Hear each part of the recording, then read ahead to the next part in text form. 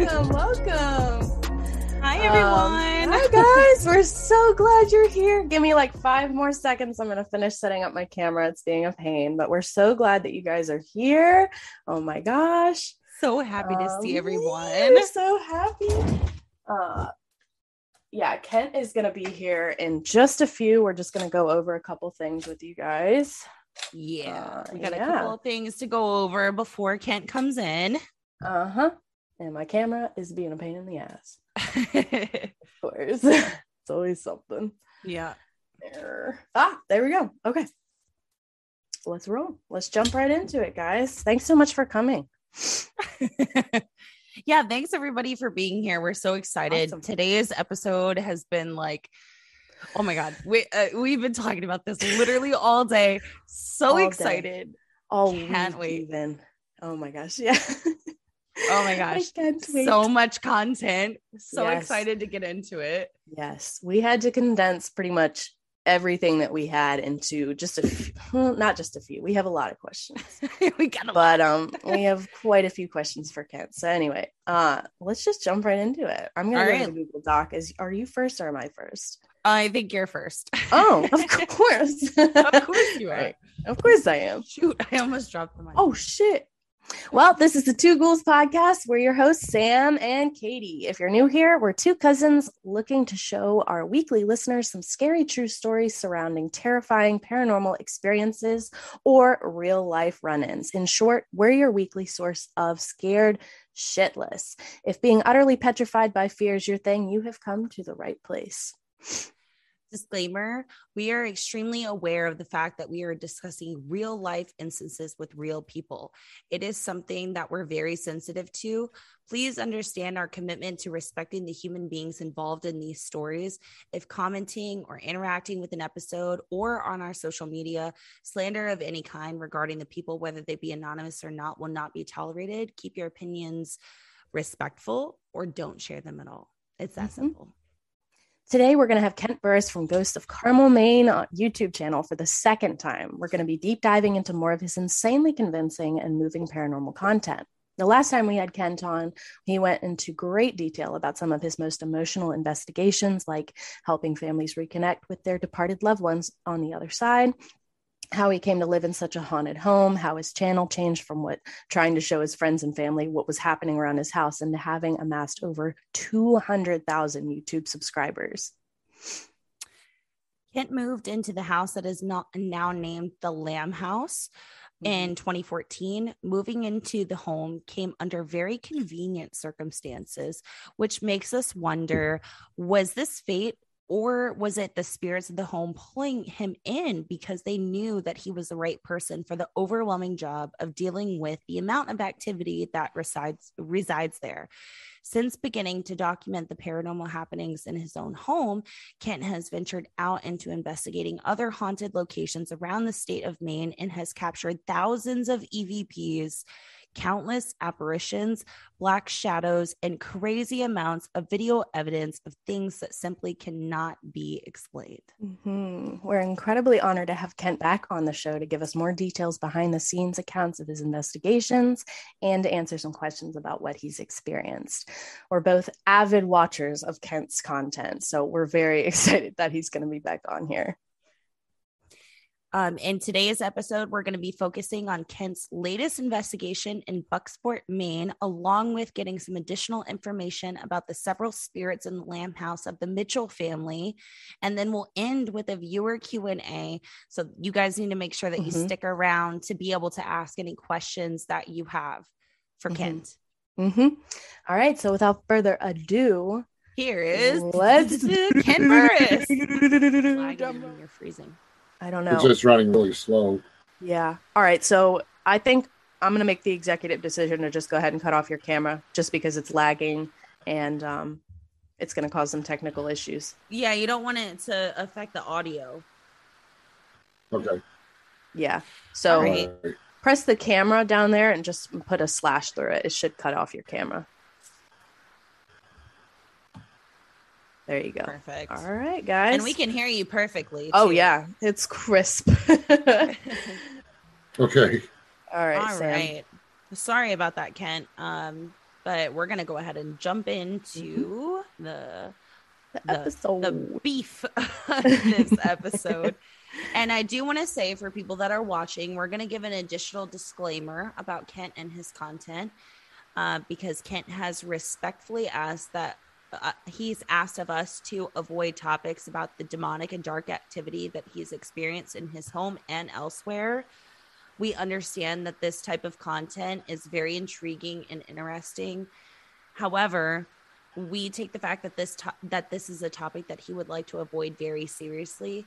So we ask our viewers to kindly do the same, while keeping in mind that Kent and his family live in the Lamb House, and that people sleep there. It is not a museum that shuts down and the doors get locked once the sun gets down and there's nobody in there. This is a real home. If you would like to see any of the content that contains that sort of paranormal activity, you're welcome to go to Kent's channel, The Ghost of Carmel, Maine, which will be linked in our description below. And there's hours and hours of footage of that sort of content there. And so, Kent, I'm going to go ahead and start with the questions, and then Katie will take over the other portion of the interview. And so I'm going to be focusing on the last investigation that you posted. And in that investigation, it was, the first half was about Sarah Wares, who was murdered in the late 1800s, and her skull was kept in evidence for over 100 years. However, when you spoke to her in the cemetery, she said that she was at peace. Do you think that the stories of her haunting the town could have possibly been in that time where her skull was kept in evidence, and then when her skull or more of her body was buried, that's when, you know, those stories and the hauntings stopped? Because I found that really interesting. There's a good possibility that is the case, that after they buried her skull, I mean, maybe she was at peace after that. I do know that, you know, there's a very good possibility her actual body's buried somewhere else, but they don't really know for sure. So it's possible that's what the situation is, that, you know, once they buried her skull, she was more at rest, I would assume. Yeah, that was my thought, because it's confusing, because I know that you said in your latest video that, like, there's theories that, like, the rest of her body is in a lake somewhere. Yes, Silver Lake. Silver Lake's man-made, and they relocated burial sites from that land, but there are so many unmarked graves and so many different theories about what happened. But when they filled that land up with the water to create the lake, they believe that there is still a lot of burials there, which would now obviously be underwater. Right. It would be like drowned out, and all of the bodies would enter into that man-made lake. Yes. It was very interesting to see that, you know, she answered you and answered your questions, and then she was like, I'm at peace. And then there was no additional responses. I found that very interesting. And so the other thing that I wanted to, like, tie into that was when she said that she's at peace, and then shortly after she stopped responding because she was at rest. Do you think that when people attempt to contact their loved ones that have passed on, could they potentially disrupt their loved ones' rest or them being at peace because they're trying to communicate? Or do you think it's just people come and go whenever they want to, and they answer when they want to? You know, that's a really good question. I believe that no matter what realm of spirit's in, if they want to communicate, they will communicate. But as far as someone trying to contact a loved one because they miss them and they want to talk with them, and it's possible that if that spirit, the loved one, does hear them, it's possible they could disrupt their peace due to the sorrow that loved one's going through. Right. Yeah. Mm-hmm. You know, and you know, I think that if a loved one really wanted to contact somebody, they would find a way. But I don't advise just contacting a loved one just to contact them.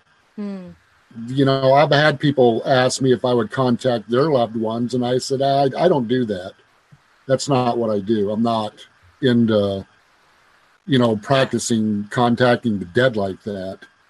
I know that you talked about that in the last episode that you were on of Two Ghouls, about how after you were reached out to by Jimmy's mom, and there were people reaching out to you being like, can you contact my family for me? And you were just like, no, that's not what I'm here to do.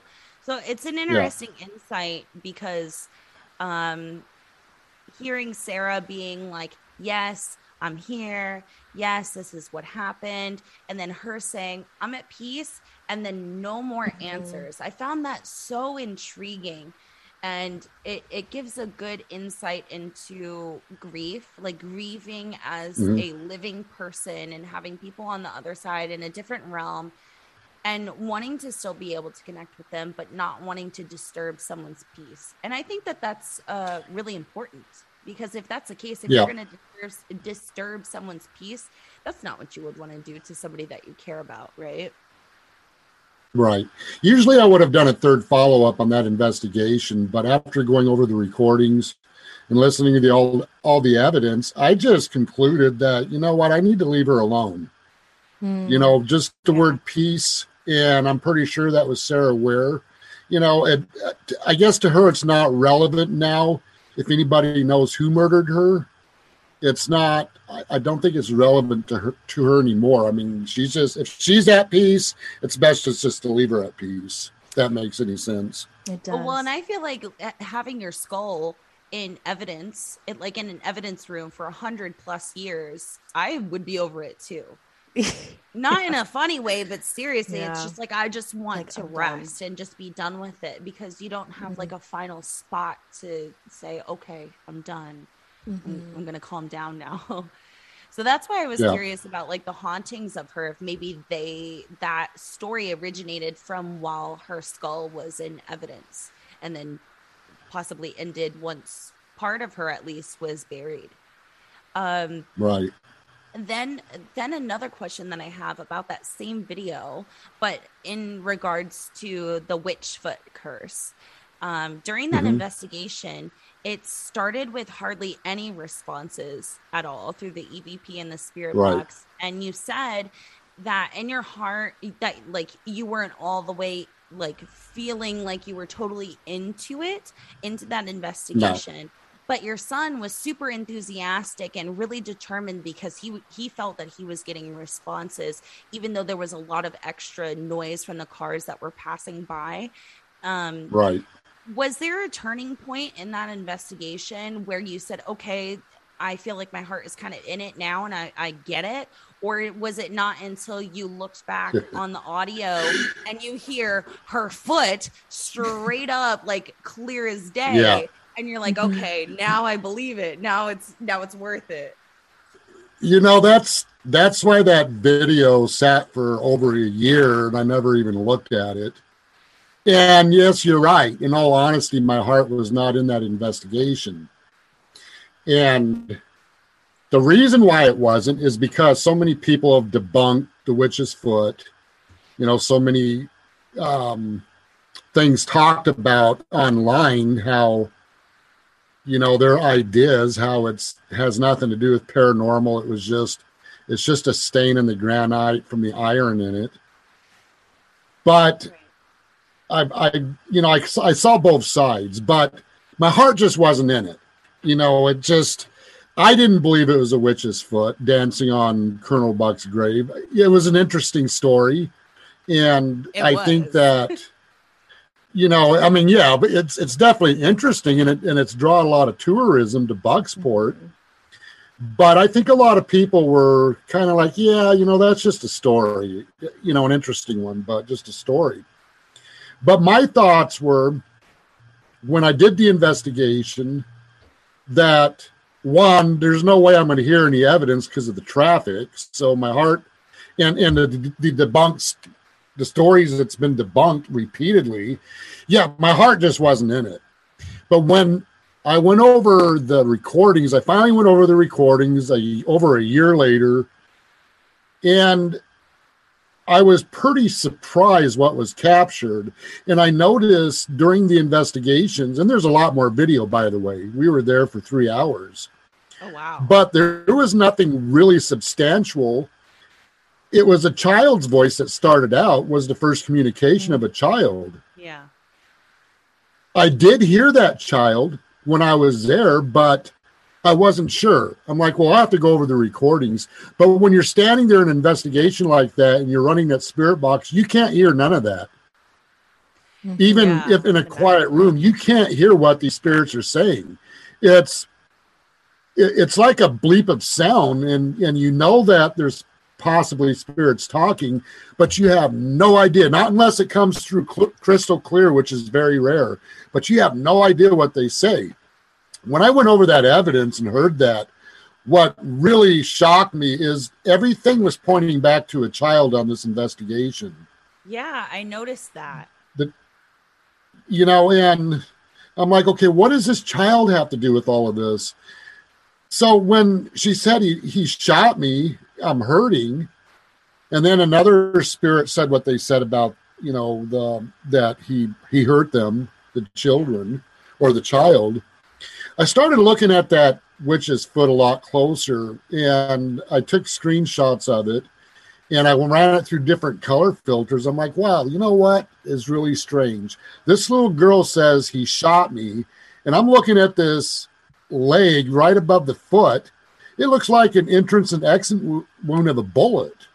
Mm-hmm. Yeah, seeing that in the video was so like, it was just like, psh, it's like, okay, here goes this folklore, and then here's an actual child speaking, and then you draw it out so that everybody can actually see where there's like an entrance exit wound in this stain in this granite, which is really bizarre, I have to say. Right. But it's convincing. It's weird because the EVPs on that were so clear, considering all of this, all of the noise in the background. Yeah, it was very clear. She definitely went out of her way to get her message across. But it was after I was still skeptical. Okay, is this a child's leg? Was she shot? Is this what she's trying to tell us? But after doing a historical search in Maine with all these wars, I was reading how there were a lot of children killed in these wars. Yeah. By all sides, the Indians, the British, the colonists. I mean, they were going around just slaughtering everybody that was on the land that was on the other side. They wanted them gone. And it was quite bloody. Yeah. That's when, in my opinion, this was definitely a child's leg and foot. And this was a message from her, what war did to not only her, but the people on the land, as a reminder what war can do. That's my assumption. It's not fact, because obviously I would have to go back and do another investigation to get confirmation. But this is an assumption on my part that that's what the witch's leg and foot's all about. I think I'm kind of at the same place as you, because when you spoke about that and you went into such deep historical theory, like facts, it kind of all clicked. It was like all full circle. But I do want to take a break from like the heavy, like war stuff, and we'll come back to it in just a second. But I do have kind of a silly question for you, if you don't mind.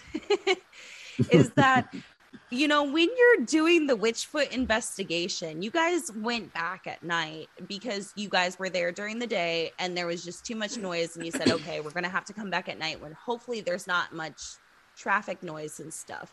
And then I'm watching this video and I'm seeing all of these like headlights pass by while y'all are in the cemetery at God knows what time at night. But then I'm like, are there people passing by in their cars just seeing these like dark figures, which is actually like Kent and his son, and they're freaked out? Is that something that ever came across your mind? Just like people might be looking to see me walk past. Oh, what is that? Yeah, they definitely knew something was going on because we had that place lit up like a Christmas tree. Normally it's really dark there, but we brought all of our lights and we lit that place up. I mean, love that. You know, it was all lit up. So, but I did notify the town of Bucksport that we were going to be there at nighttime. So they notified the police department. So everybody knew what was going on. Nobody's calling the cops on you while you're in the cemetery. Yeah, hey, there's some quacks up there that has the cemetery all lit up. You know, might want to check on them. I had to ask that question because the first thing in my mind is like, if I'm driving past the cemetery and I see like just a bunch of lights and two people walking in the graveyard, I'm gonna be like, what is that? What the hell? Yeah. Yeah, actually, we couldn't get into the graveyard itself. We had to be on the other side of the fence. It's all fenced in and locked up. Okay. I mean, if I made arrangements, I'm sure they would have let me in. But in all honesty, during the time, I didn't make arrangements because I'm like, well, I'll just do this investigation, but I doubt we're going to capture anything. Mm-hmm. Right. Well, and the last, not last question, but one of the last questions I have for you about this specific video was that in a lot of instances of paranormal activity, specifically when it comes to being something cursed, Native American burial grounds can be a big source of those curses. And you went into a lot of historical detail about the history of Bucksport and Maine itself, including how much war there was with the Native Americans, like you were just talking about. And I was curious because in the beginning of the video, you were showing how there were other Native American graves that were being discovered and being marked with red bricks. And I was curious if you think that any sort of curse in regards to this town specifically could have been placed by Native Americans, considering that there's obviously a Native American burial ground where there's already a cemetery for other people as well.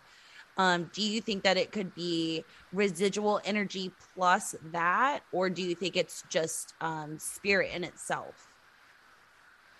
In all honesty, I don't know. I mean, that's something that I would have to investigate. And if there were any spirits that answered the questions so we can know one way or the other, I don't, you know, cursed is a really tough word. I mean, it's a tough word when I'm cautious to use it, even when, and I didn't want to talk about dark stuff, but, you know, I will bring this part up. When I found out that my grandmother was a witch, you know, and then there's family members believe that our family was cursed because of what she did with spirit attachments. I'm very careful using that word cursed. Right. You know, because like I said, I'm a skeptic when it comes to the paranormal. For me to say that land is cursed, I'd have to have really solid proof from a paranormal investigation that would convince me enough to come out and say it's cursed. I have to be convinced first. Right. I'm like that in every one of my investigations. I have to be convinced what these spirits are trying to tell me. Some people get annoyed that I ask the same questions over and over again, but I want to see if I get the same responses over and over again. That's how I get confirmation. Exactly. I want to make dang sure before I say something in a video that I have some type of confirmation and evidence to back it. But as far as the curse part, I can't answer that. I have no idea. And I've heard that a lot of people talk about Indian burial grounds, that if you molest them in any way, that you will be cursed. But my question is that a belief or is that a fact? You know, and how do we know? I mean, where do you draw the line between a belief and a fact? That's why we have to be careful when we do paranormal investigations. We have to set aside our personal beliefs. and go with the facts. That was my biggest failure at the Bucksport investigation. My personal belief was I wasn't going to capture nothing, so I went in there with an attitude. Joshua's personal belief was, hey, we're going to capture something, by God, and I'm going to talk to these spirits until they come through. And they came through for him. Yeah, he did it. I mean, Well, I really appreciate you entertaining that question. It was very interesting, and I can understand the way that you answered it. I did want to talk about in the promo for your new investigation that comes out this month. One of the spirits specifically tells you to investigate Effie, which I found really interesting. How does it make you feel when these spirits and these ghosts, they trust you with their stories and they trust you with, figuring out the information that's going to connect the dots, just like how you've done with Rachel and Naomi in your own home. But now you have spirits outside of your home that are literally telling you, do this, investigate this, look into this, and find the answers. How does that make you feel? Well, that's kind of a two-edged sword. There's one side you feel honored that a spirit would come and talk to you and ask you for something. But then there's another side that you feel troubled because you're taking on a responsibility that you don't know if you can fulfill their request or not. So it's stressful. Okay, I know what's going on. I more than, with this Effie investigation, and I'm still in the process of investigating that. But I do believe that she wants us to know who killed her. I do believe that she's troubled. It seemed like she did, just based off the EVPs in the promo video. And I can imagine that it's got to be very overwhelming and it feels like a big weight on your shoulders when you have a spirit that's reaching out to you and saying, this is what you need to look into. And it feels like there's some sort of trust there, that they trust you to look into it. Yeah, I believe that is the case with some of them. It's, there's even in the Lamb House, there's names that come up and they ask for help. And unless I get the information, what they want help with or what's going on, I don't know what to do with them. I mean, I'm very big on, if you're going to ask me for help, tell me what you need, what's going on. And you have to put yourself in their shoes. Most of these spirits are people that died sudden, unexpected deaths, if you think about it. They never got to say goodbye to their families. They never got the last word in. When their life was taken from them suddenly, it's a sad situation because, imagine if you run to the store real fast, you don't say nothing to your family, you just jump in the car and go, and all of a sudden you're killed in a car accident. And your spirit's standing there and you're thinking, well, how do I get to say goodbye to my family? How do I get to let them know I'm okay? Yeah. Do they know what happened to me? Do they know the circumstances behind it? But when somebody's murdered, that's even worse. Yeah. Because their life was tragically taken and they never got to say goodbye to nobody. It happened suddenly, and it's a sad situation. If you put yourself in their shoes and think about it, that's sad. Absolutely. So true. Well, and we really commend you for all of the work that you're doing, Kent, because I know that you're helping a lot of people and a lot of families, breaking generational stuff that's, being passed on. And then we know it's a lot of behind the scenes stuff. I know it's not everything is on the YouTube channel. Oh yeah. There's a lot of behind the scenes stuff. Well, and I can't there's a lot of stuff. Yeah. It's like a lot of people said, well, you will ask, well, do you know exactly why there's certain things going on in that house? And yes, I know exactly why, but it's something that I can't talk about right now. It'll eventually come out, but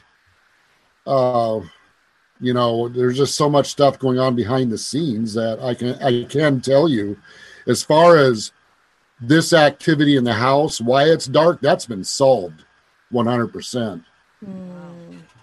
But it's very, very dangerous situation. Absolutely.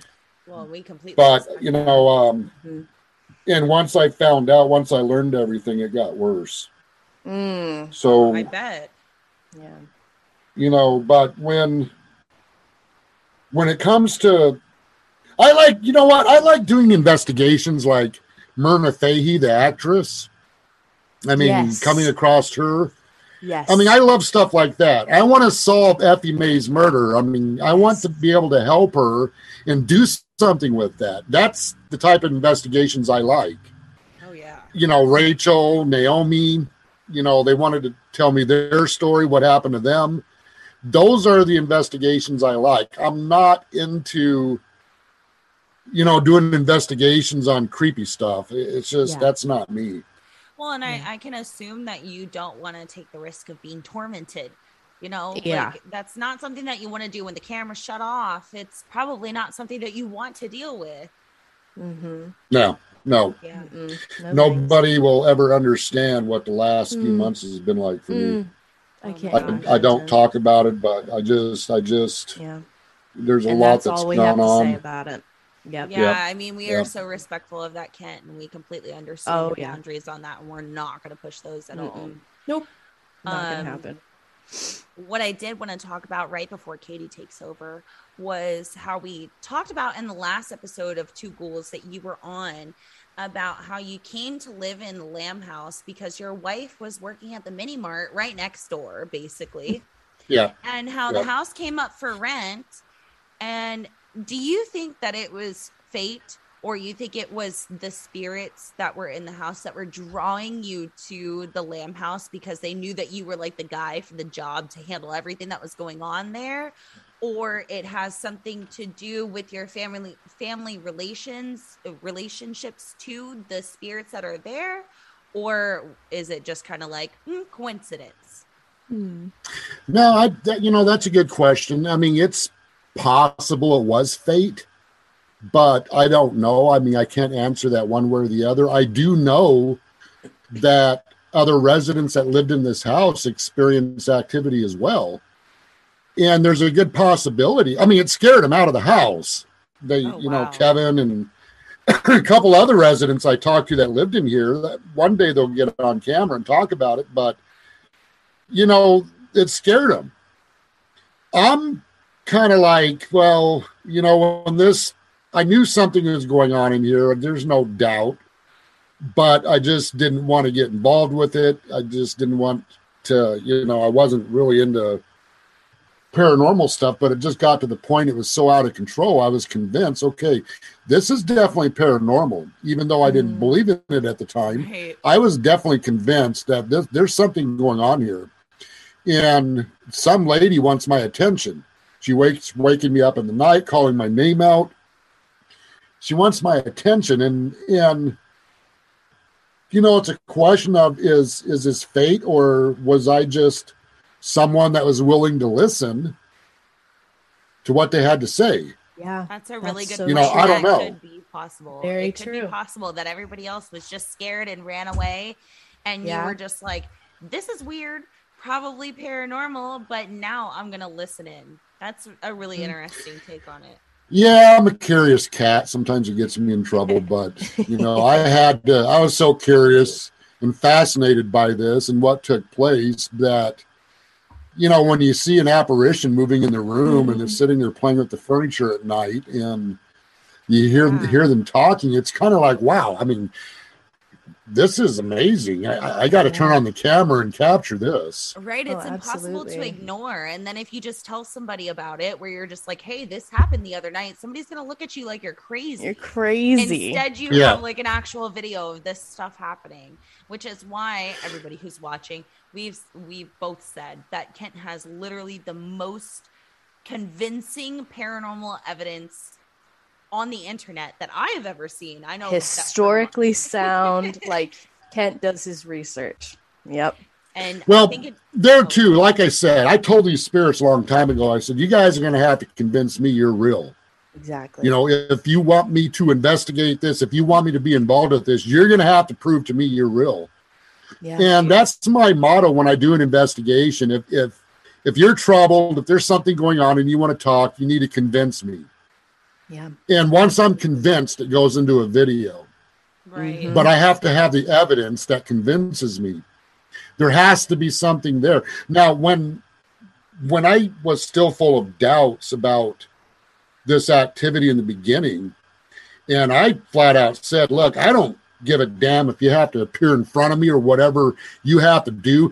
You need to once and for all convince me how real this is.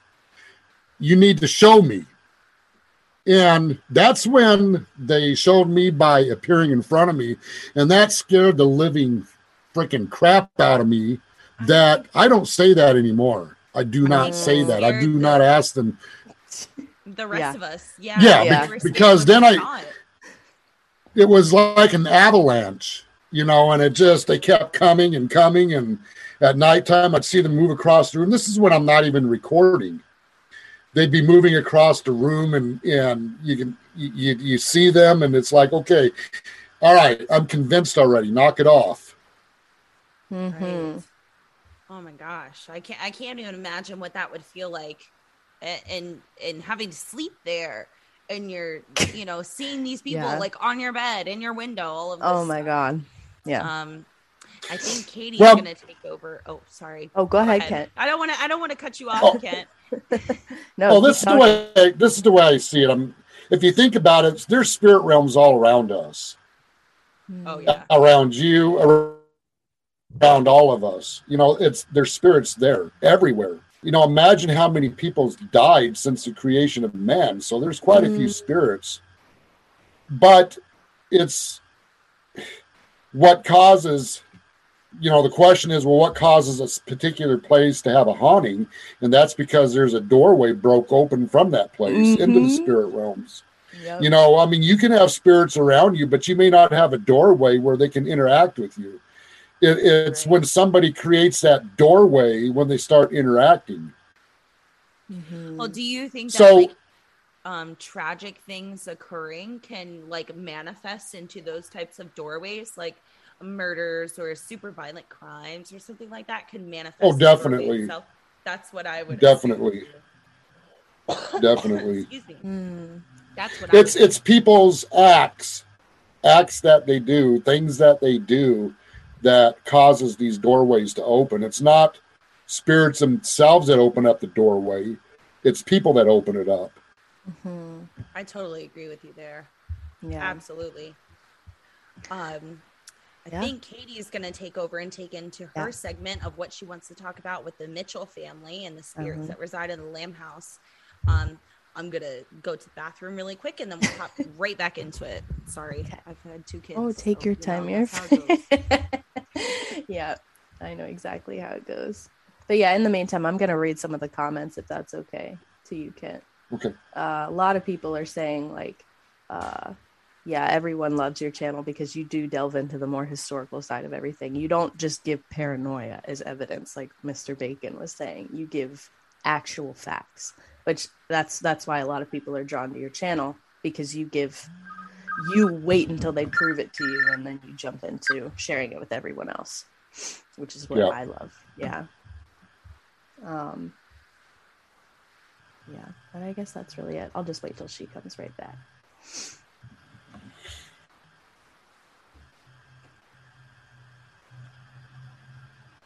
We're so glad you guys are here. We have 11 concurrent viewers. Just a quick reminder before we delve into the second segment, we will be doing a Q&A at the very end of this episode.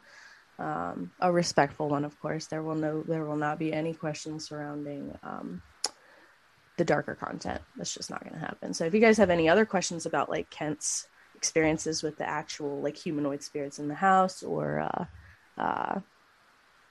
his newest videos and projects, those would be more than welcome. But without further ado, I'm just going to jump right in. So, Kent, welcome back. I'm so glad you're here. In our last interview with you, we very briefly talked about your experience with the spirit of Rachel Mitchell. And before I get into the rest of my question, I want to say, like, the last 3 days, Sam and I have just been binge watching your videos. Oh my gosh, you have no idea. We've just been like watching the ones about Rachel, and I was specifically going through and like trying to find stuff about Rachel, but the more I went in and tried to look up Rachel, the more I kept coming in contact with Naomi and Naomi and Rachel's mom, Evelyn, and Edmund. Like, there's just no way we can just talk about one specific Mitchell family member without getting into all of it.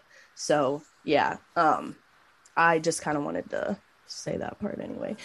So today I'd love to not only talk about Rachel, but the entire Mitchell family. Their legacy is just so tragic, yet so fascinating. I have so many questions ready for you surrounding the Mitchell girls and those that were associated with their tragedies. But I'd love to start off by asking you to explain to the audience, you know, just in case nobody or people, if maybe people forgot, because I know this happened 3 to 4 years ago when you discovered, you know, the truth to their tragedy. I would love for you to just explain like a brief synopsis of the Mitchell family, and then we'll get into more specific. Well, it started out with, there's no doubt the first female spirit that ever contacted me in this house that woke me up in the night asking for help was no doubt Rachel. It was a long time doing investigations before I actually found out her name was Rachel. You know, there was a lot of other activity going on besides Rachel as well.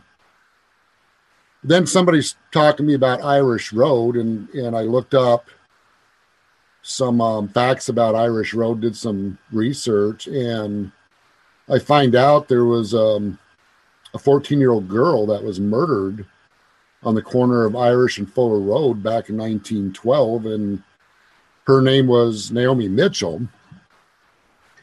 So I was curious because everybody says, yeah, Irish Road's haunted. You need to go out there. So I started doing some investigations there.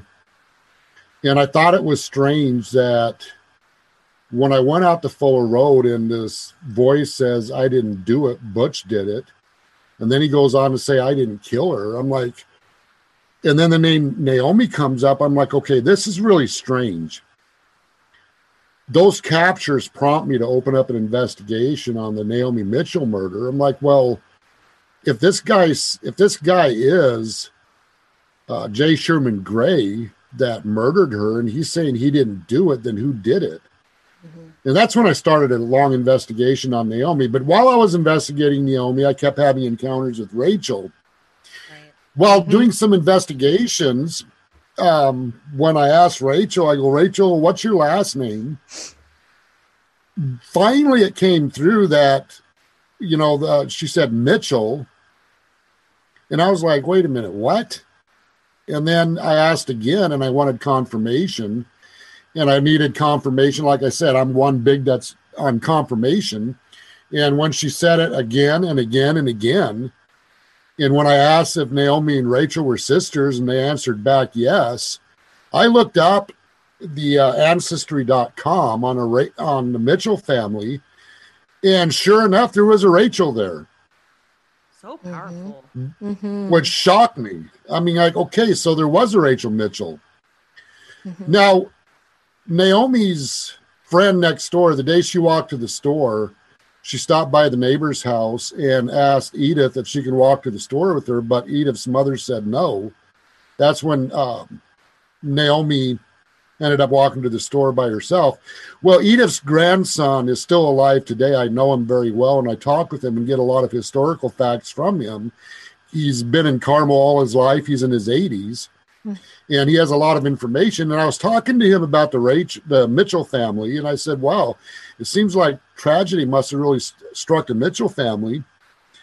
And he was telling me about one of the girls, the Mitchell girls that committed suicide. I go, well, do you know what her name was? And he said, I don't know. I can't remember.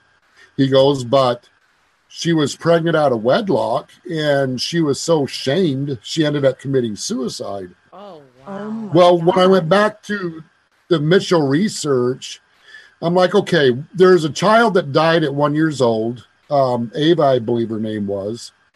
Ava Mitchell. She died at 1 year. But all the other Mitchell girls, with the exception of Naomi and Rachel, were all married, had children, and died later on in life. Mm-hmm. So it was a matter of process of elimination, trying to figure out which one committed suicide while pregnant, and it obviously pointed right back to Rachel. So when I started asking questions about this is when the spirits started confirming that Rachel said she was raped. Mm. And I'm like, holy smokes, they're confirming this. So it was a step-by-step long-term investigation to try to get down to the bottom of it. And keep in mind, back then, I didn't know anything about paranormal investigations. And I had to listen closely. I didn't have the technology or any way of slowing things down. I mean, all I had was a cell phone camera and a cheap $69 camera. That's a digital camera. I mean, that's all I had to work with. So most of these investigations in the beginning was done on very, very cheap stuff. Mm-hmm. Mm-hmm. Excuse me. So it was hard to, I had to spend hours listening and trying to piece this all together, but it finally all made sense. Mm-hmm. That, now let me mention this. There are trolls out there that likes to say, oh, this is all made up. Rachel Mitchell never existed. Blah, blah, blah, blah, blah. She did exist. Yeah. One of the Mitchell descendants, I did an interview with him. He had all kinds of paperwork on Rachel. He knew everything about Rachel. He knew that she died in the village of Carmel. He wasn't exactly sure of her age, but he said she was over 20. But he never watched The Ghost of Carmel, Maine. All right. I contacted him. I contacted a Mitchell family member, and they pointed me to his direction. And I said, well, I'd like to talk with you because I was told that you have all the information on the Mitchell family. He goes, yes, I do. So he came and did a sat down interview with me. He knew nothing about Ghost of Carmel, Maine. He had no idea, never watched it, never even heard of it. Wow, that's crazy. So when I asked him the questions, he had information about Rachel. After these trolls came out, that wanted to try to discredit me, one of them got online on the Ancestry.com and changed Rachel's birth year to 2012. And yeah. Wow. Oh, yeah. I've got the original copies where she was born in 1892. Well, when they changed it to 2012, that was a big mistake because the last son that was born in 2012, there is no way Rachel was born in 2012 because the mathematics don't add up. Mm-hmm. Because of when the new year hit, Evelyn was already pregnant with this son. And based on when he was born, you do the math of 9 months, even if he was a month early, it doesn't matter. There's no way mathematically Rachel was born in 2012. Yeah. I mean, I'm sorry, 1912. Yeah. I was like, it's mathematically impossible. Yeah. She would have, even if she was conceived in 1912, she would have been a miscarriage at 1 or 2 months. So who would name a miscarriage? I mean, come on. Yeah, right. I mean, maybe people did back in those days, but no. You wouldn't have known the sex of a child. Maybe, if the miscarriage is 1 month, who knows? I mean, but, it's just, people went on and somebody went on there and changed it to try to discredit me. I doubt that it would be on Ancestry.com, like a 1 or 2 month miscarriage. Yeah, no. Which, if that's how you want to grieve, that's fine. But I highly doubt it would be on Ancestry. Mm-hmm. Well, I got a copy of, in 2001, one of the Mitchell descendants was talking about she heard there was a possibility Rachel was murdered. And I got a copy of that screenshot when some lady was talking about that, which was a Mitchell descendant. And that was back in 2001. I didn't even live in Carmel back in those days. I mean, I didn't know nothing when that came out. So there's definitely, I pieced it together. Rachel Mitchell did exist. Absolutely. What people need to understand, well, why can't we find anything about her online? What's going on? Well, back in those days when you had a family that big, not all of the children are going to be on mentioned in, like, for instance, the census reports. Right. Not all of them are mentioned. Not just like Evelyn Mitchell. I couldn't find nothing on her. Nothing. Mm-mm. Yep. After Naomi's murder, she disappeared. Okay, just because we couldn't find anything on her doesn't mean she didn't exist. Mm-hmm. There is no year she died, nothing online about it. Wow. I had to do a lot of research to get down to the bottom of Evelyn. I mean, so much research on it. And I was finally glad I found her and found out exactly what year she died. And all I can say is that was a lot of work. I mean, it was. Yeah, which But- I want to come back to Evelyn too about, because I have questions about her as well. Yeah. Go ahead. Well, when I was talking to Mark, who is the Mitchell descendant, who gave me all the information about Rachel and Naomi, and he also gave me information on the Ross side. The Ross, Naomi J. Mitchell, which was Naomi and Rachel's aunt, married into the Ross, and that's where the Ross descendant started. And he was telling me how, that side also faced tragedy, that one of the Ross ladies died in a freak accident on Irish Road where a boat came off the trailer and went through the windshield and killed her. Oh my God. And that her son was also killed on Irish Road in a motorcycle accident. And another son was killed on Horseback Road in a car accident. And I'm like, wow, I mean, that's a lot of tragedies. Yeah. Mm-hmm. And when I started studying, Coincidental. something didn't seem right with that. I mean, what are the odds that a mother and two sons died in freak accidents? Mm-hmm. That something's not right. But And wasn't it like anyway, a few 1,000 feet apart or something too? yes. Yep. That's insane. That's so I mean, weird. what the hell? Like, that's insane. Yeah. Yeah. The mother and one of the sons died on Irish Road. And the son, it was about 1,000 feet apart. But what was strange, the lady that was killed from the boat accident was 1,000 feet away from where Naomi Mitchell was found. So it was kind of strange that they were all that close so together. Weird. I just got Phew, goosebumps. That's so creepy. chilling.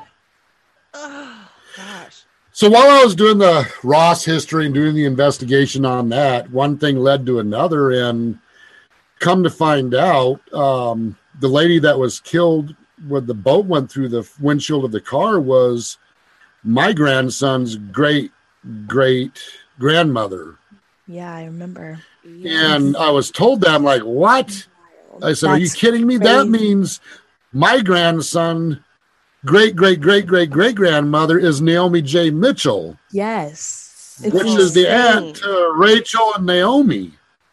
It's insane. So that just completely blew me away. I'm like, you got to be Mind-blowing. kidding me. Yeah, that's The mind-boggling, and connections. that's why I brought up, like, if you thought that it was fate that you Yeah. ended up in the Lamb house, even before making that connection, if there was some sort of like ancestral thing that might have pulled you predestination there. or yeah. Yeah, again, I can't answer that. I don't know, but don't Yeah. get me wrong. I do scratch my head and wonder sometimes It's- because there's yeah. no I can way only this could be all. imagine. This all can't be a coincidence. I No mean, way. I Yeah. don't think so. you know, No there's way. just too many things when I do these investigations mathematically with dates, numbers, events, just everything that just falls into place. I'm like, there's no way this could be a coincidence. No No way. way. Mm-mm. No way. So while we're on the topic of Naomi, let's delve into her story a little bit. She had a very tragic end to her life, and you know of the grandmother, or was it the son of the grandmother that was the friend that Naomi visited before her fate? I know the grandson Gotcha. to Naomi's friend. Yep. Yeah, delve into that a little bit. I'm curious about Naomi's story. Well, she lived they lived on Irish Road, and she, had 11 other siblings. Yeah, she wasn't the oldest. Some of the newspaper articles got a lot of that screwed up. I mean, she wasn't the oldest child, but she helped her mother out a lot, and her mother just had a baby. And what's really strange is Naomi was actually murdered on her mother's birthday. Oh my gosh. You know, and that's kind of shocked me. I mean, that once I put that together, I'm like, that is very, very tragic. No wonder the mother lost it. Tragic. You know? Oh yeah. I would lose it. I would lose it. But there was a lot more to the story than what people let out as far as what took place in the store that day when Naomi was murdered. I mean, there are some men in there absolutely. To nowadays, it would be considered sexual harassment, big time. What they said to her. Oh my gosh.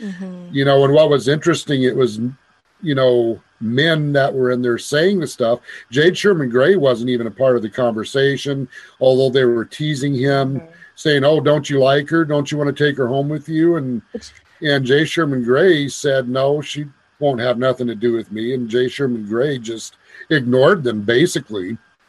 Give a brief, description of who Jay Sherman Gray is for those who don't know. Jay Sherman Gray was the man who was accused of Naomi's murder. Okay. Yeah. But he was mentally challenged. He probably had the mind of an 11-year-old. Okay. So, yeah, he was the man that the murder was pinned on him with absolutely no evidence at all, none. Sad. Only that he was in the store the same day she was in the store, the same evening. That's the only evidence they had. The guy said that Jay Sherman Gray was walking up Horseback Road, but he doubled back and went down Fuller Road. But when I did the calculations on the timing, by the time Jay Sherman Gray doubled back and was going down Fuller Road, Naomi was already dead. Oh, wow. So there's no way, it's impossible for him to that he murdered her. But it was pinned on him. You know, he was an easy scapegoat, you know, and he couldn't defend himself. He didn't have the mentality or the smarts to try to defend himself when he was accused for the murder. That's so incredibly sad. Yeah. So she was sent on an errand and she went into the store and she was being harassed in the store. She left and then somebody followed her and like murdered her. And then it was pinned on someone else who was mentally challenged. Oh gosh. That's sad on both sides. Yeah. Yeah. Yeah. Wow.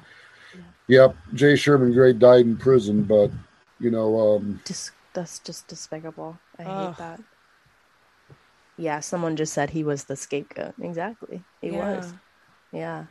Let's talk a little bit about Evelyn. So Evelyn was Naomi and Rachel's mother and had just had a baby when she sent out Naomi that day. Right.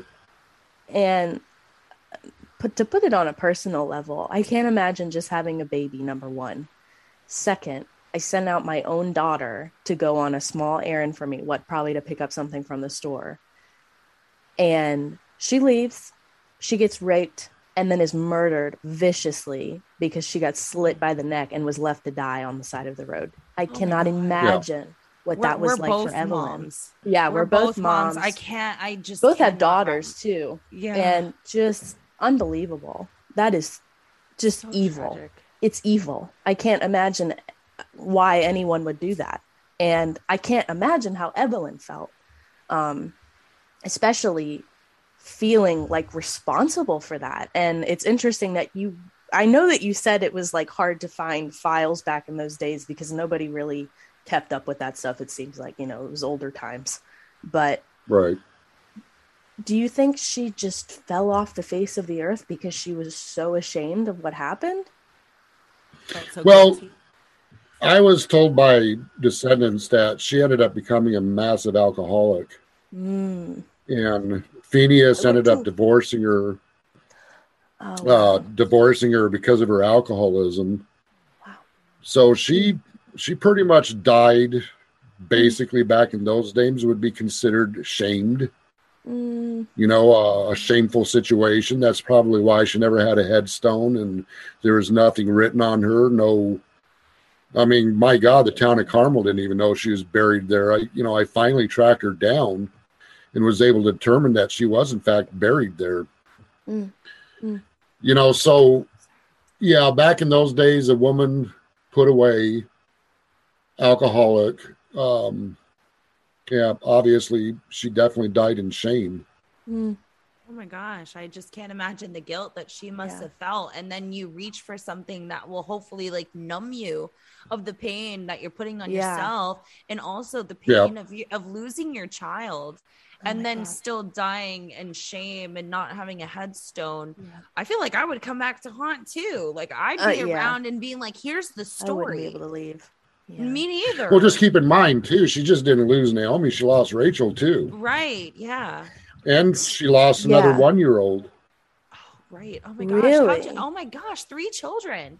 Oh, please delve into that, because I had a hard time finding more about Evelyn. I was trying to cram everything into one session, but let's talk about Evelyn and what happened with Rachel. How did Rachel die? What about Edmund Lamb, Naomi, everybody? I would love to just hear about what you found.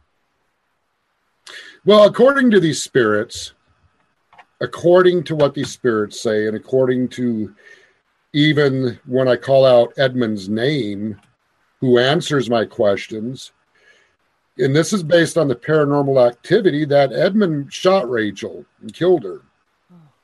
Really? That's based on this paranormal activity. Now, I personally believe that based on the paranormal evidence being confirmed multiple times, that there's a really, really, really, really good possibility that's exactly what happened. Can I prove it? No. And because I can't prove it, I'm not coming out saying, yes, it's 100% Edmund killed Rachel. Yeah. It's only based on the paranormal activity. It's based on where these spirits led me to bone fragments that belong to Rachel. According to these spirits, those were Rachel's bone fragments. You know, when they say that she's buried in the basement under the house, or how, you know, whatever their terminology is that they called it, and you find bone fragments, that's a lead that leads me to believe, yes, this is accurate. I mean, what these spirits are telling me is very accurate. But there again, I still have to prove that those are Rachel's bones. I still have to prove that somehow, some way, that what they're saying is fact. But since I can't prove it, I can't come out and say it, obviously. Yeah. You know, I have never, ever mentioned in any of the videos, I never said that Edmund murdered Rachel. Yeah.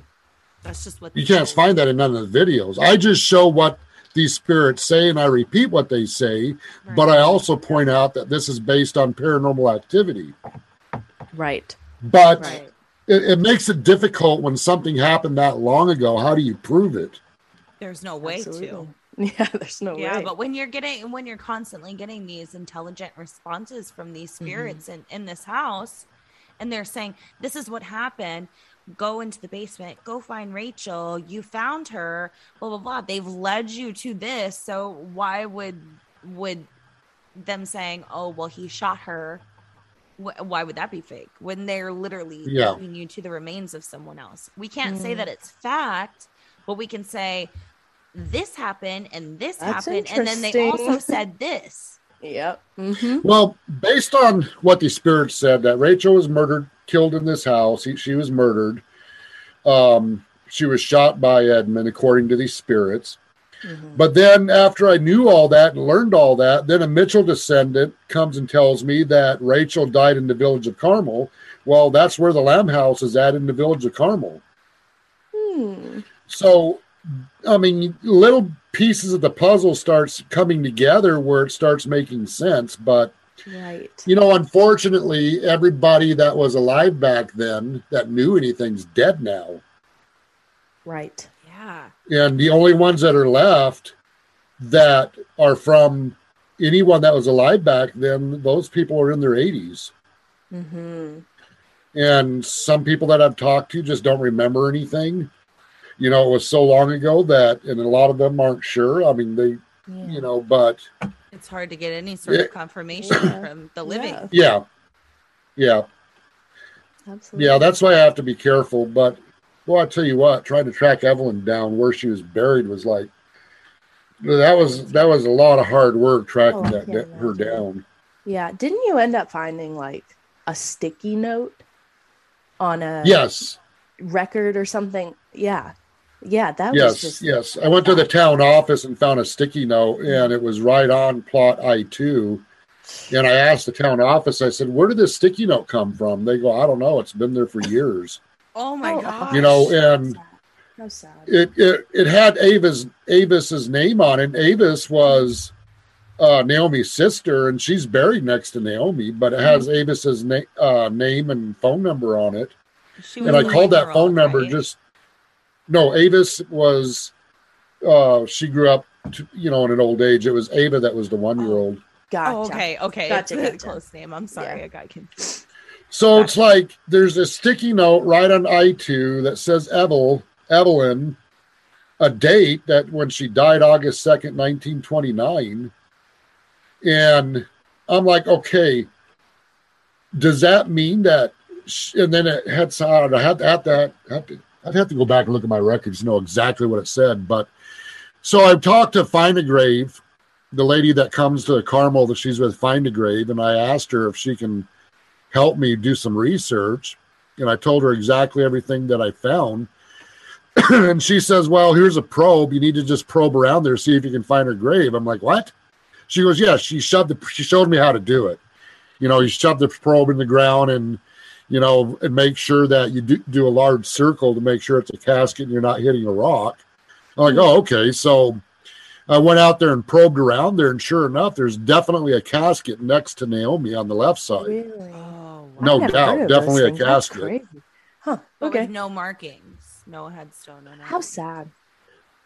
Yeah, when I probed Naomi's grave and touched her casket, that kind of gave me a really strange feeling. I mean, I could feel on my hands that probe was touching her casket. I'm like, yeah, because I wanted to see how it worked. I knew there's a casket there. So, and back in those days, they weren't buried that deep. Maybe 2 feet down.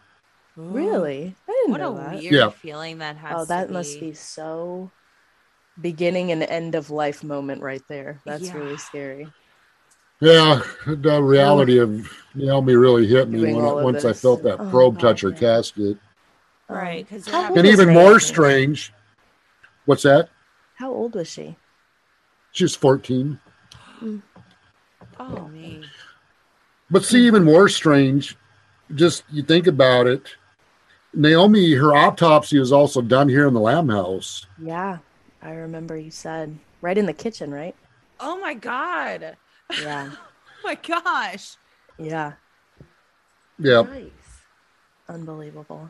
I don't know if it was done in the kitchen. I mean, that's something that was an assumption on my part. An assumption. I don't believe now it was the kitchen, but we got a lot of very strong, very good information about the Lamb House that will be coming out eventually in a documentary that will lay it to rest once and for all. Everybody will fully 100% understand what happened, what was going on in this house. They will fully understand why the paranormal activities in this house. They will fully understand why there's a dark portal. They will understand why Abby's looking for her head. It'll all make sense.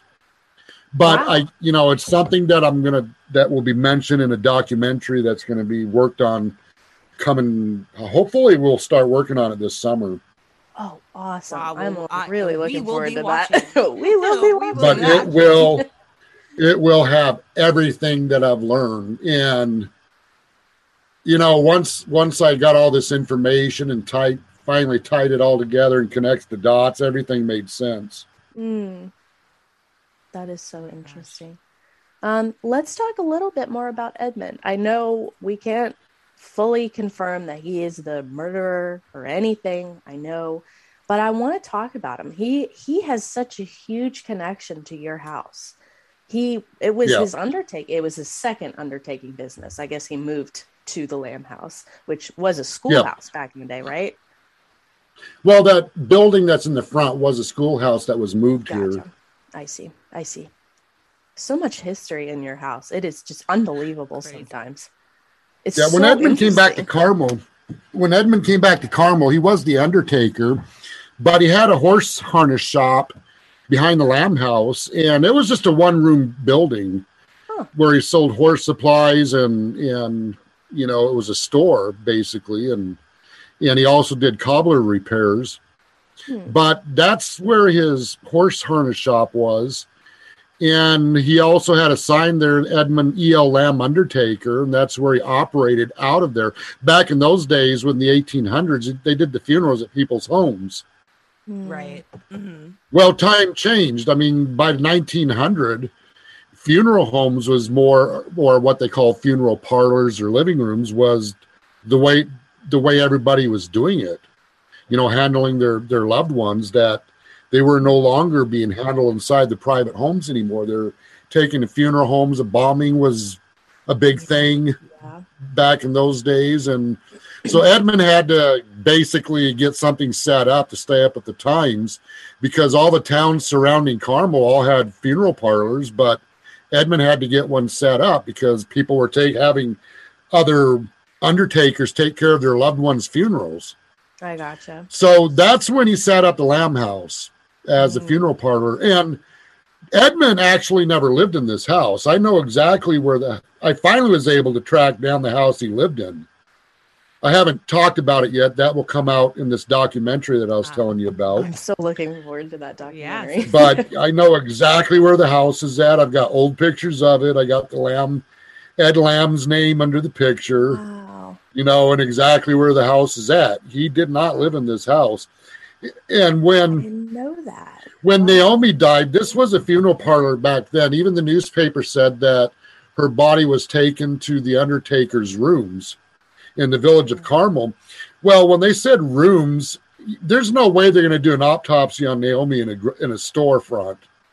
Right. Yeah. You know, at the store. I mean, they're not going to do that. No. By 1912, the Lamb House was the funeral parlor, and this is where they did the autopsy on on Naomi. So he moved his business, his undertaking business, from the horse harness shop and opened up the Lamb House, which I call the Lamb House, open up this house as the funeral parlor.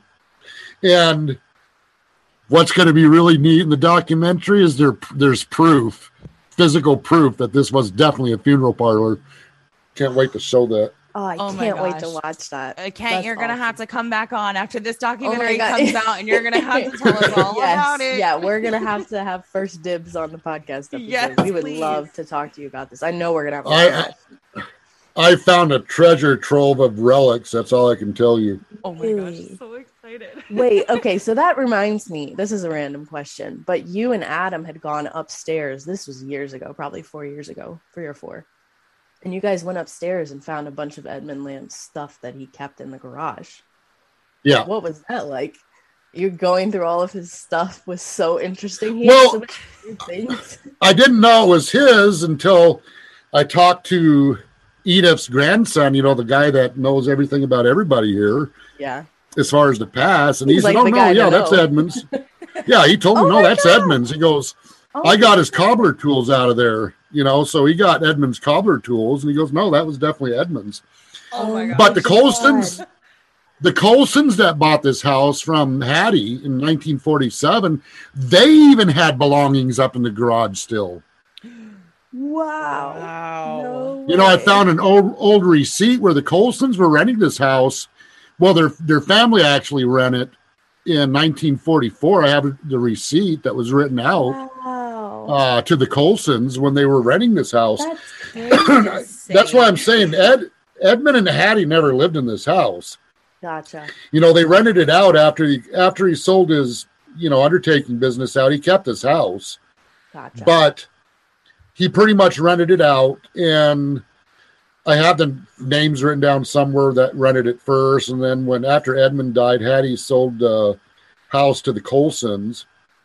And the daughter of the Colsons actually lived in this house with family as a girl. And they stayed in here and would continue to rent the house, and they ended up buying it. Wow. Up until now, Mr. Colson died in the house here, in the Lamb House.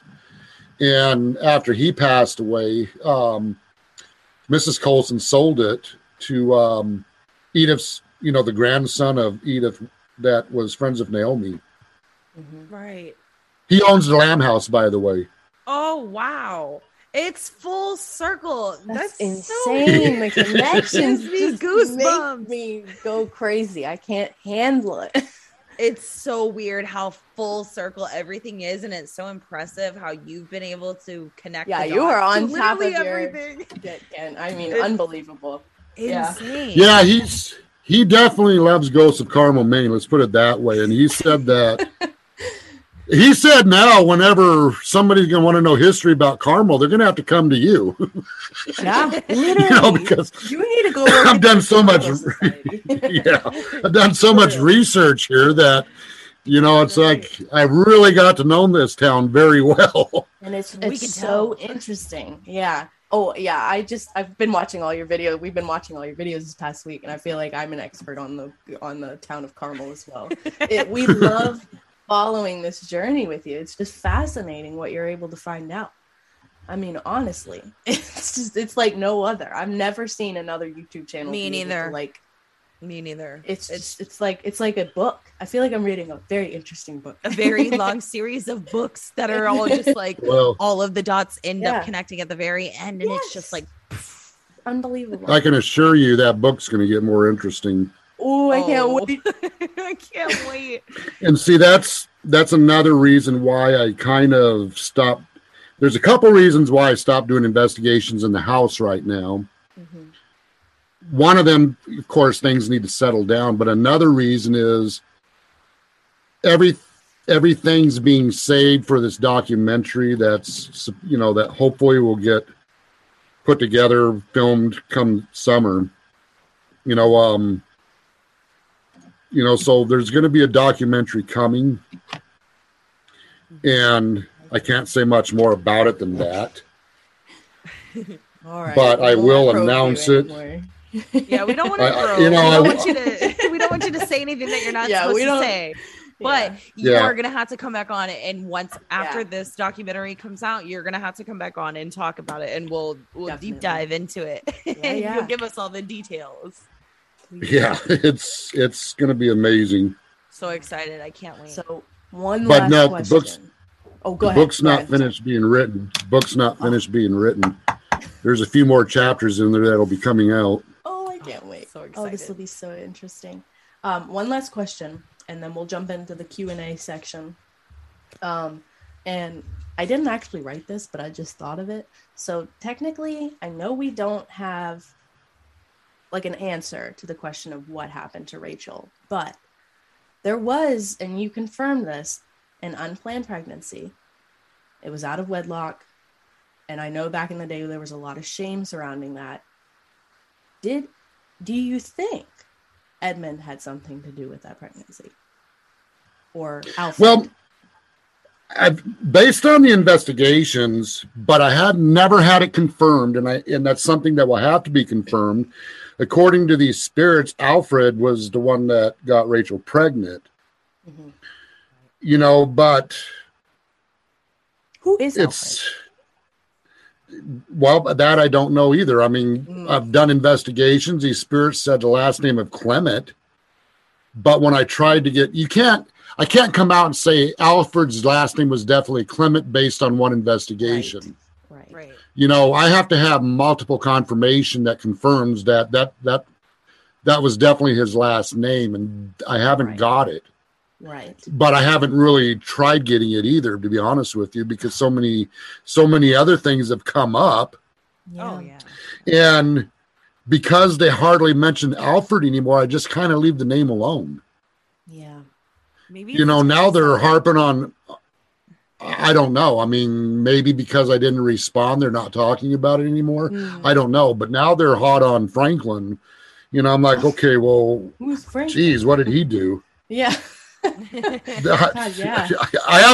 haven't got that far with the investigation yet, who Franklin is. So then Franklin comes up, and then I got a Molly coming up. Something. I'm like, okay, well, who's Molly? And You know, it's like, okay, you guys need to slow down here. These are too many names. Every time when I do an investigation in this house, I'm trying to take the investigation in one direction, but these spirits have other things in mind and take it in a complete different direction. So when I go and listen to the evidence, I'm like, okay, well, this video's not going to be about what I wanted it to be about. It's going to have to be about what these spirits talked about. Right. And it's like I told people, these aren't script. You know, I have no idea what's going to happen in investigation. Every video is based on what's captured. And I have no idea after an investigation what a video is even going to be about until I go over the evidence. Once I hear the theme of what they're talking about, I go back and redo another investigation to see if they can talk more about it. I may go back, you know, I went to Bucksport 4 times, you know, just check on things. But, you know, it's not like, and I told people, I don't write the story behind this. The spirits do that. The spirits are the one that writes the scripts. I don't even think you'd be able to remember all these names and all these stories of all these people if you just made it up. Oh, good God, no. I mean, exactly. I can't even remember all my grandkids' birth dates, much less. Oh my God. You know? Yeah. It's like, you can't make up this whole thing. It's just wild. You can't make it up. That's it. No, I mean, it's you know, that's like people crack me up. Oh, yeah, this is all made up and fake. Well, why would I fake this? Give me one good reason why I would fake this. Yeah, literally. What? It's like, what are you, bored or something? What more? Well, I mean, what? Yeah. Well, I mean, what's in it for me to fake this? It's not like I'm making money off of it. I mean, but the YouTube channel is not monetized. I don't even. You know, I've been on Nuke's Top 5 and other places. I don't contact Jay Davis trying to get on Nuke's Top 5. I mean, he contacts me and said, "Hey, can I use this?" I said, "Yeah, go ahead." You know, I don't contact people trying to push Ghosts of Carmel, Maine. They contact me. Well, you guys, did I ever contact you guys? No. Nope. No, I don't contact people. That's not what I do. Exactly. You know, I don't do anything to push Ghosts of Carmel, Maine.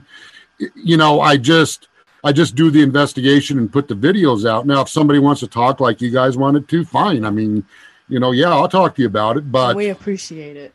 Yes, we do. You know, it's like it's.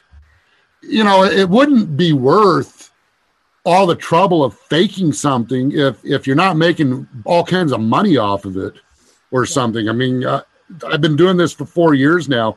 Ghosts of Carmel, Maine's over 4 years old, and that YouTube channel is still not monetized. I have no Patreon account set up.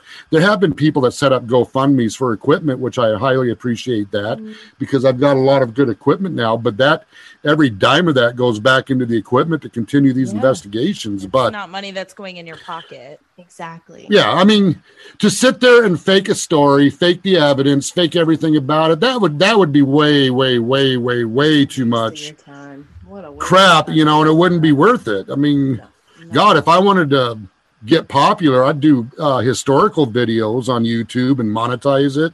You're and really do good at historical that. things. You know, Kent, you could do that because you are really good at that. Yeah, I mean, if I wanted to make money, I'd do car crash videos. My God, they got over 1 million subscribers just watching cars smash up, you know, or a cooking YouTube channel. 2 million subscribers and totally all these. I mean, you know, hey, let's do Cooking with Kent. You know, if I wanted to make money and stuff, that's the way I would go, not paranormal. Kent, you need to have a chef's hat. You need to have a chef's hat and an apron with Shadow Dude's face on it. Kent. Yeah, you know, because if you think about it, paranormal on YouTube's not the biggest topic. I mean, no. There's a few channels out there that hit 1 million, 3 or 4 or 5, I don't know. They're shocked. But for the most, like crazy. Yeah, I mean, but for the most part, paranormal is not big on YouTube. Yeah. So, you know, and I know that. So, what would be the point of faking stuff on a paranormal show on YouTube? It wouldn't be worth it. Waste of time, especially with all of the hours and hours and hours and years of work that you've put into it. I can't imagine that you'd be faking it. And Yeah. And to be honest, like Kent, like we've said before, you have the most convincing paranormal video and audio evidence that we have ever seen on the internet. You do. And me looking at it, I've watched plenty of Nuke's Top 5 as well. Seen you on there. Congratulations. I found him through King Frostmare, I'm pretty sure. As soon as I saw that scary dark figure, I was like, I need to go to that man's account and I'm gonna watch all of his videos. And I did. Yes. And like there's no discrediting what you see in Kent's videos, and it is super straightforward. It's super blunt, and then seeing everything line up and the dots connect just makes it that much more real. So I don't know how people can be like, that's fake. I don't believe it. Yeah. But there's still people out there. Yeah, you know what? They can say what they want to say. Honestly, it doesn't bother me. I know it's real. I mean, this is Ghosts of Carmel, Maine. I do the investigations. I put the investigations on the YouTube channel for everybody to learn from it, and I leave it at that. I mean, I don't get on social media trying to, answer to these people that, oh yeah, you're a fake, you're a con man. I don't answer to them. No, you don't. No. I answer to these spirits. I mean, I have to answer to my conscience. And that's, what? The paranormal identification, when he wanted to come out here to the Lamb House, he says, well, I'll give you $500 because that's the going rate. And I said, oh, no. I said, no, I don't want any money. And I had to explain to him why. And I said, look, Blake, if I start making this about money, you pay me money to come into this house to talk to these spirits. These spirits are not stupid. All right. Oh, yeah. They can't be made about the exchange of money. I'm sorry. I can't do it. And every person that's ever been to this house, nobody's ever been charged a dime to come in here. Now, you go to places like the Sally House or all these other places, you're going to be paying a lot of money to go in there. Mm-hmm. I mean, just all these big hot spots of paranormal, which I don't know. I mean, I'm not big on watching paranormal shows, but the ones I've watched, I'm like, well, what did they capture that's paranormal? I was gonna say, I don't get it. I mean, I don't see anything that, I mean, you can sit there and scream, oh, I felt this till you're blue in the face, but to me, that's not evidence. Yes. Right. Oh, I got possessed. Well, you know what? To me, that's not evidence. How do I know that, you didn't have a few beers and that, got stupid? I don't, that's, or somebody goes in there. Oh, the spirit told me this. The spirit's telling me that. I see this. I see that. Well, you see it, but the audience doesn't see it. Yeah, exactly. We have to take your word for it. I want proof. Yes. I want evidence. And when I do these investigations, I do everything possible to capture the evidence. Mm-hmm. And there's a lot of science behind it on how it works.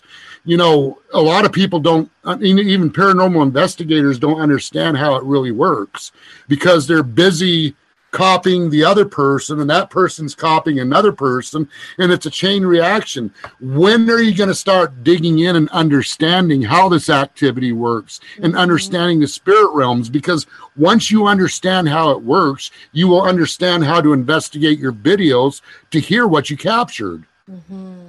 Mm-hmm. I think that's what a lot of people that watch you, including us, really appreciate. That it's more than just you walking around with the camera and in any little teeny tiny noise that you hear, you're like, ghost. Oh no! You're actually going through the motions of figuring things out, listening to what these spirits are saying, and trying to help and doing the best that you can. And we really love your channel. Yeah. Mm-hmm.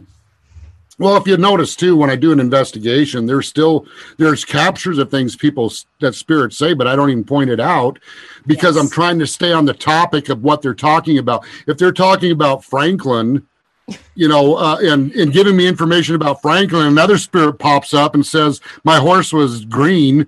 I mean, I'm not going to point out, okay, this spirit said his horse is green, everybody. I'm going to leave that alone. I'm staying on the topic of what these spirits are telling me. And fortunately, in the Lamb House, you get a lot of spirits. The minute they know I'm doing an investigation, here they come. They're like, everybody go. Let's go talk to him. Let's tell him. Yeah. Kent's doing an investigation. Kent's here. Get to the kitchen. They all speak at the same time. I never showed this on a video.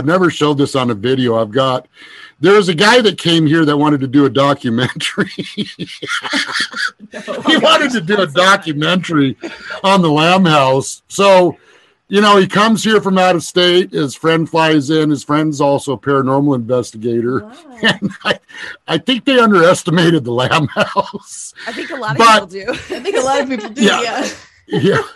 So they come here, and I said, well, Fridays are pretty active. Oh, okay. I mean, there's this night when we were doing the Spirit Box session, there was voice on top of voice after voice on top of voice after voice, just on and on and on for an hour nonstop. There was no pause. Tons and tons of voices just talking. He took out the silver bag thing. I don't know what you call it. You put it over your Spirit Box to block any radio stations. He goes, here, put that on your PSB7 so we can block any stations coming in. I put that over the PSB7. It didn't even phase it. Oh, my God. Really? They were going, how do you make a video out of this? I said, there's no way I can. This is way too much information. I can't do a video out of this. But the spirits that night were just, they were on a roll, just talking. They were literally talking over the top of each other. And both of them are standing there with their mouths dropped, just staring and they're shaking their head. He goes, I've never seen anything like this. I bet not. I feel like everyone says that. They're like, I've never seen anything like this. That's like, that needs to be on a t-shirt when they go to your house. Yes, right. Yeah, that started out with the lady in the basement with the sage. Yeah, I just watched that one this morning. Yeah. I've never seen anything like this. Everybody says that. Right? Everyone.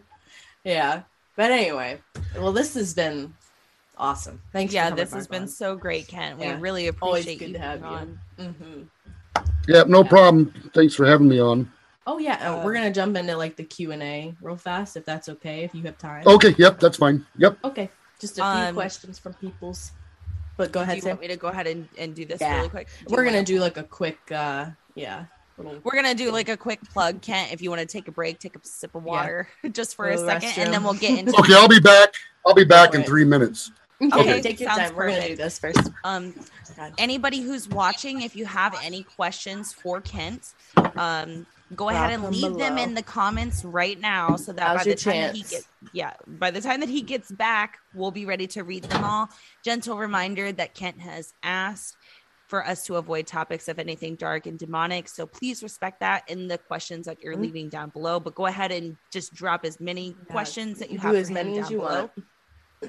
And so we're going to take a minute or two before our Q&A to remind you guys that we recently dropped Two Ghouls merch. And I don't know if you noticed, but hold up. She's wearing it. I'm wearing it. Oh, very sexy, Sam. I like it. I love it. Two Ghouls merch.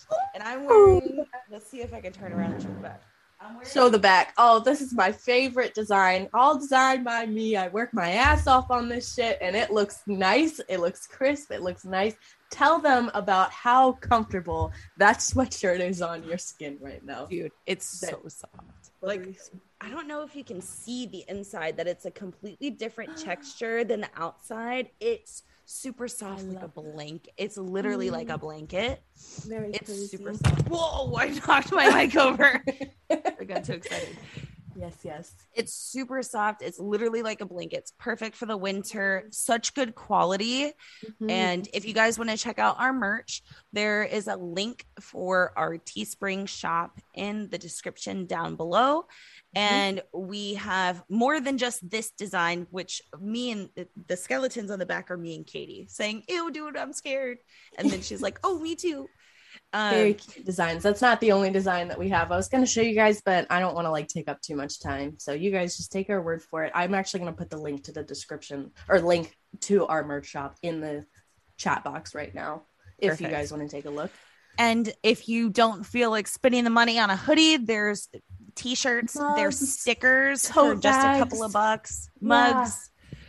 So if you guys enjoy our podcast, the option for merch is there. I can attest to it being good quality. I have a long sleeve shirt as well, which is also really good quality. And it supports our show. It helps us out here, guys. We are a small podcast, but we do this every week. We bring you guys spooky content once a week, except for holiday weeks. But yeah.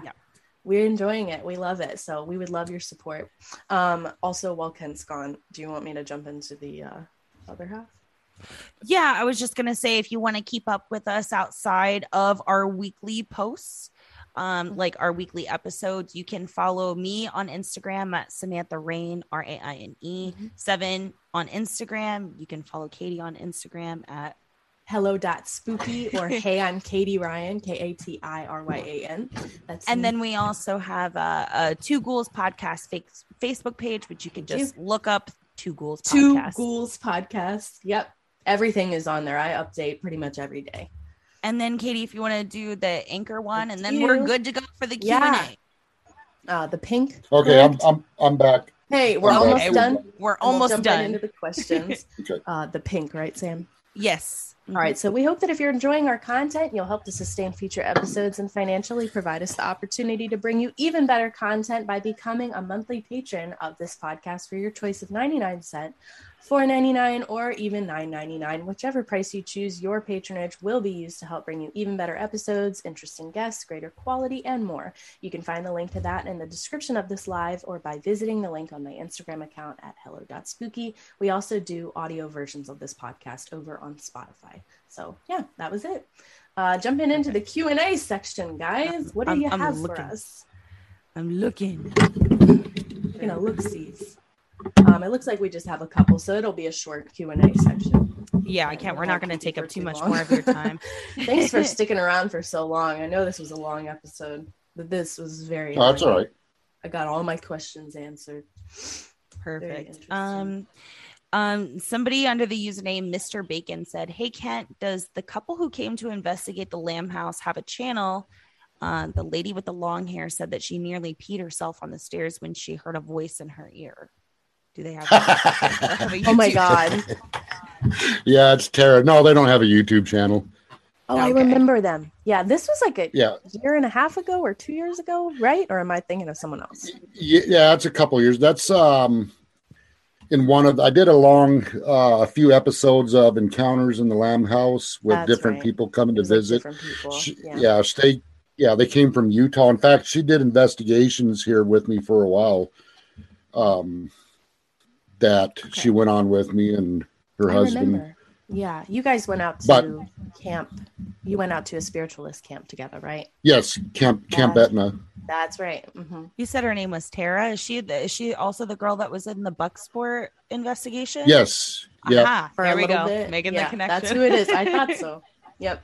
Yeah, she came on the Benjamin's Pub investigation, and she's been in the Lamb House on a lot of investigations. Those just never made video. Right. I've got two external hard drives, 2T that's filled up with stuff that's never even made it to video yet. I believe it. I believe every last word of that. Yeah, for sure. Somebody named Lee said, "Who the hell is the stinky ghost?" I swear to God, I hear every chat. We had every Q&A. Yeah, I think we had this last time. But he's Lee too. If I would have heard that in real time, I would have done a follow-up on that.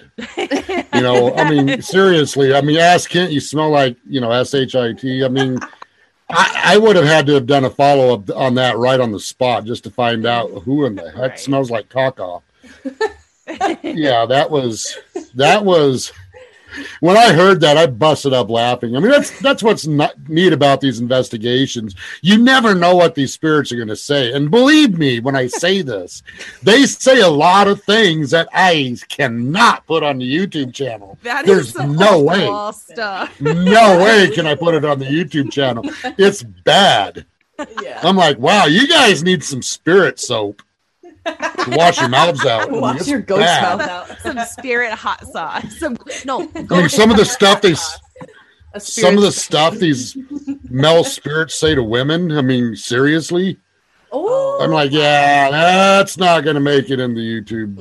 I'm like, yeah.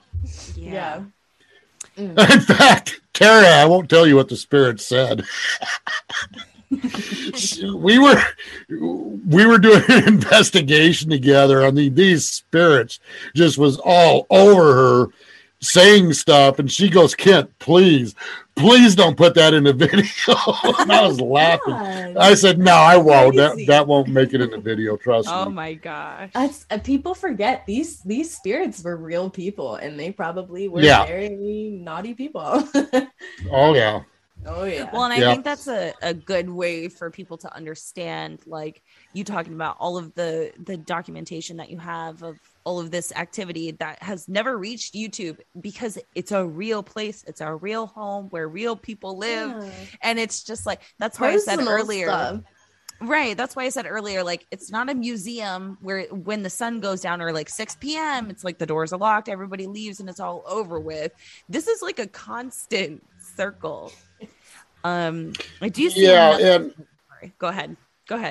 Yeah, and everybody needs to remember too, some of these people were alive back in the 1800s, early 1900s, and they are aware of what's going on in the world today, and they do not like a lot of the stuff that's going on. And when they say stuff about it, certain things, I mean, there's no way I can put that on the YouTube channel, because one, I don't want to turn this into a political thing. I don't want to turn this into a religious thing. And I don't want to turn it into a rated X thing. Yeah. Right. If that makes any sense. I mean, it does. You know, I mean, even one female spirit was talking about abortions. I mean, I'm like, well, and what she had to say about it. I can't put that on the YouTube channel because, you know, you have to be politically correct nowadays. They say, oh, okay, he's making a political stance on something. Well, I'm not the one that said it. These spirits said it, not me. But I'm not going to show it anyway, because sure enough, then you're going to complain that, oh, yeah, you know, Kent's being politicizing the YouTube channel. So I try to be very careful what I put on there and what I leave out. Yeah. You know, and some of it would be definitely considered hate speech. Some of the stuff these spirits say, I mean, no doubt would be hate speech. And there's no doubt if I put that on the YouTube channel, that would be flagged and removed. Oh, absolutely. Oh, yeah. Totally understand. So, yeah, there's a lot of things I can't put on there, what these spirits say. But, you know, I mean, they're from a different time era. Yeah. And you can't put a filter on them. They're just going to say whatever it is that they want to say and then get their opinions across. I mean, it's like nowadays, people nowadays, this younger generation, I mean, they don't really take thought in, you know, about their burials. They probably don't understand the importance of a burial after you die. I mean, back in those days, what happened to somebody's remains when they died was very, very important to them. Like sacred. You know, it was sacred to them. I mean, their bones and their resting place. I mean, it was, they thought of it religiously. Well, a lot of people don't think that way nowadays. Nowadays, people are cremated and their ashes are just scattered somewhere or left on a mantle or sitting in a closet somewhere. Nobody really thinks like the way they thought back in those days. But a burial to somebody was very sacred.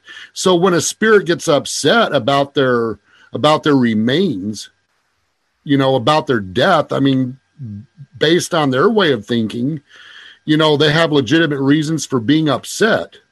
Yeah, it's like whereas nowadays, if you know, you hear people say, I don't care if I die, just flush me down the toilet, or, you know, I'll just cremate me, and, you know, or I'll just donate my body to science or whatever. I mean, and I'm not downing people for that. I mean, that's their decision. The reality. Right. But my point, the point is, there was a day people were very, very concerned that when they died, where their remains went. For sure. Very true. Totally. Maybe that's why Rachel was so adamant that you found her body or something. That's exactly why. That totally explains so much. Think about, she was just murdered and thrown away like garbage. Oh, That's terrible. It's terrible. I see one more question, and it says, Does Kent believe that there are interdimensional entities that visit Earth, perhaps just as observers? People call these entities extraterrestrials or light beings, but I feel that we have always had such visitors. Okay, first of all, let me remind you, before I got into investigating this paranormal, I was such a skeptic, a big skeptic. I believed in spirits, but non-humanoid spirits existed, but I didn't believe in ghosts. All right. Right. I'm the type of person that before I believe something, I have to see it for myself. Yep. Same here. I have to have proof. It needs to be proof given to me before I believe it. Mm-hmm. Do I believe in Bigfoot? No, because I've never seen Bigfoot. Do I believe in Sasquatch? No, I never seen. Do I believe in UFOs? No, I never saw a UFO before. Are all these people lying that said they saw them? No, I'm not saying that. But for me, for myself, for me to believe something, I need proof. I need evidence that'll convince me that whatever it is that I'm going to believe in definitely exists. So, interdimensional beings, I don't know, because it's not a subject that I looked into. It's not a topic that I studied into. It's not, it's possible. Maybe I've come across them and not even known it. Knew about it. One of these apparitions in this house could have been one. I don't know. Okay.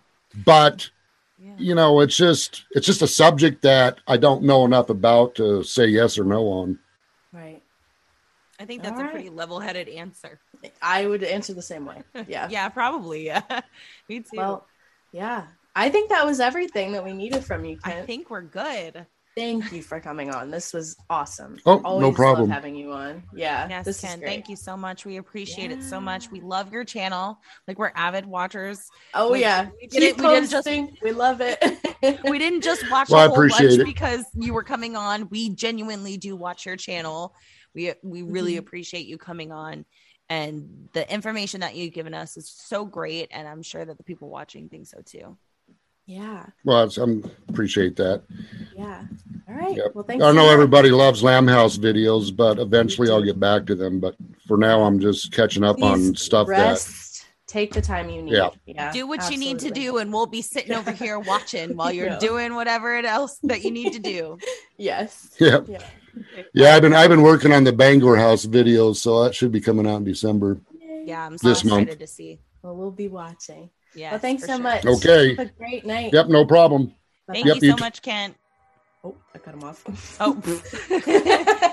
All right, guys. Well, that's everything from us. We hope that you have a fabulous night. Bye-bye. Bye. Peace out.